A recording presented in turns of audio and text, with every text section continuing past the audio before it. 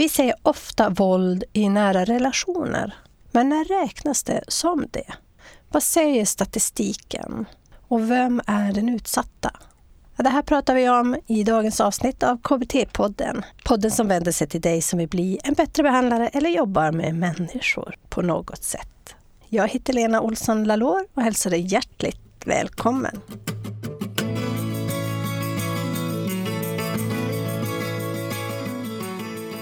Välkommen till KBT-podden och avsnitt 249 med mig, Lena Olsson Lalor.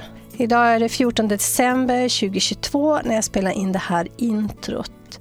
Och jag har haft förmånen att få prata med Susanne Strand som är docent i kriminologi på Örebros universitet och jobbar även på University of Technology i Melbourne. Adjungerad docent. Center for Forensic Behavior Science. Vi kommer att prata om våld i nära relationer, dels vem den utsatta är och hur det fungerar, hur man kan hjälpa dem. Vi kommer också att prata om den som utsätter, alltså förövaren. Och vi kommer gå så långt att vi också pratar om stalkers och hur vi kan hjälpa den som blir stalkad. Men i dagens avsnitt börjar vi med den utsatta, statistik och när det då kallas för våld i nära relationer. Som vanligt kan du titta i poddbloggen på bliambattrebehandlare.se/249. Där hittar du boktips, till exempel Stalker and their Victims, som i och för sig är lite gammal nu, men Susanne kommer med en egen bok också, så jag kommer uppdatera den här poddbloggen när den då kommer ut. Så det blir spännande. Det finns inte så mycket här i Sverige, så vi är tacksamma för den som vill jobba med detta. Alltså då tänker jag på stalkers och information om just det här. Så gå in på poddbloggen bliambattrebehandlare.se/249. Så här kommer då ett guldkorn från det långa avsnittet 249 där vi pratar om vad våld i nära relationer är och vem den utsatta är, lite statistik. Och det gör vi tillsammans med Susanne Strand. Mycket nöje.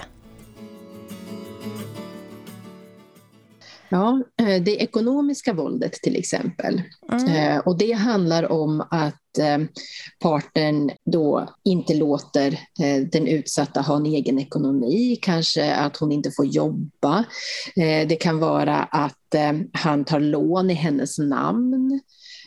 Och på olika sätt utnyttjar då den sårbarheten till egen vinning. Fanns det någon fler? Då har vi ekonomiskt, psykiskt, fysiskt, materiellt. Ja, det sexuella våldet. Och det är relativt vanligt. Och det kan också ske på väldigt många olika sätt. Allt ifrån sexuellt ofredande till grova våldtäkter. Och jag hör också att du säger hon som den utsatte och han som förövaren här. Är det så det ser ut i statistiken? I mångt och mycket. Det beror lite grann på vilken statistik vi tittar på.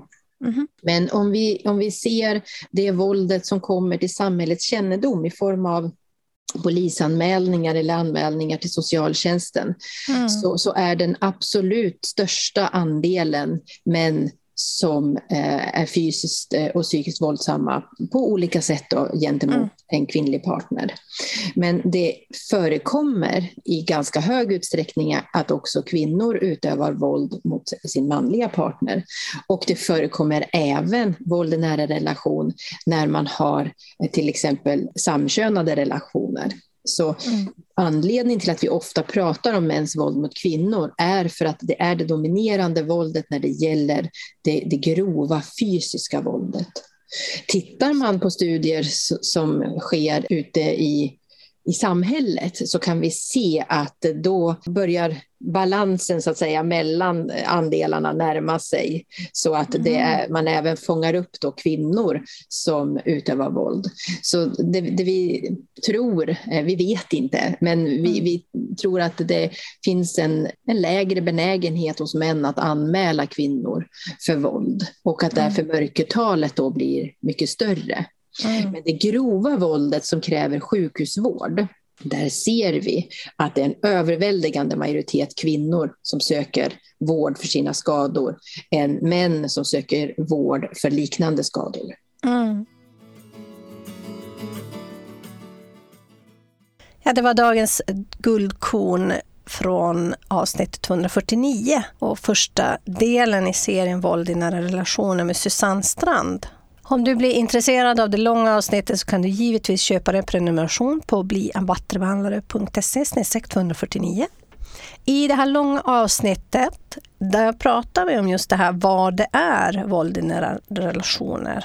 Det kan ju tyckas vara självklart, men här går vi igenom definitioner och när det faktiskt blir det. Vi behöver också lära oss att förstå det här. Vad är det som händer? Varför händer det?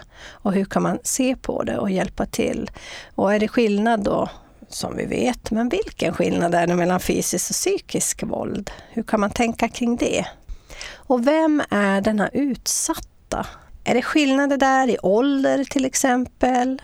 Genus, glesbygd, tätort, funktionsnedsatta och så vidare? Vad säger statistiken om det här? Hedersrelaterat våld, prostitution, människohandel. Och det kommer en ny rapport om det, meddelar också Susanne om hur man gör då. Och det finns ju olika åtgärder som man kan ta till hjälp när det gäller då våldutsatta. Susanne och jag pratar också om risksam och lite grann om hur vården tar hand om detta. Välkommen att köpa en prenumeration på KBT-podden med de långa avsnitten där du får då fullängd samtalet. blienbattrebehandlare.se/249. Oavsett om du har köpt en prenumeration eller inte kan du givetvis ta del av referenser och boktips som ligger där och om vi har lagt upp en spellista som vi tycker passar. Om du vill ha fler guldkorn kan du alltid följa oss på Bli en bättre behandlare då på Instagram och även på Fejan. Där är du hjärtligt välkommen. Våldsutövarna då? Hur kan man skilja de här åt? Och vilken grupp av våldsutövare har större benägenhet att falla åter till eftervåld? Ja, det pratar vi om i nästa avsnitt av KBT-podden så jag hoppas du har möjlighet och lust att hänga på då. Tills dess önskar jag Techmillan dig ett riktigt gott leverne. Ha det gott, hej!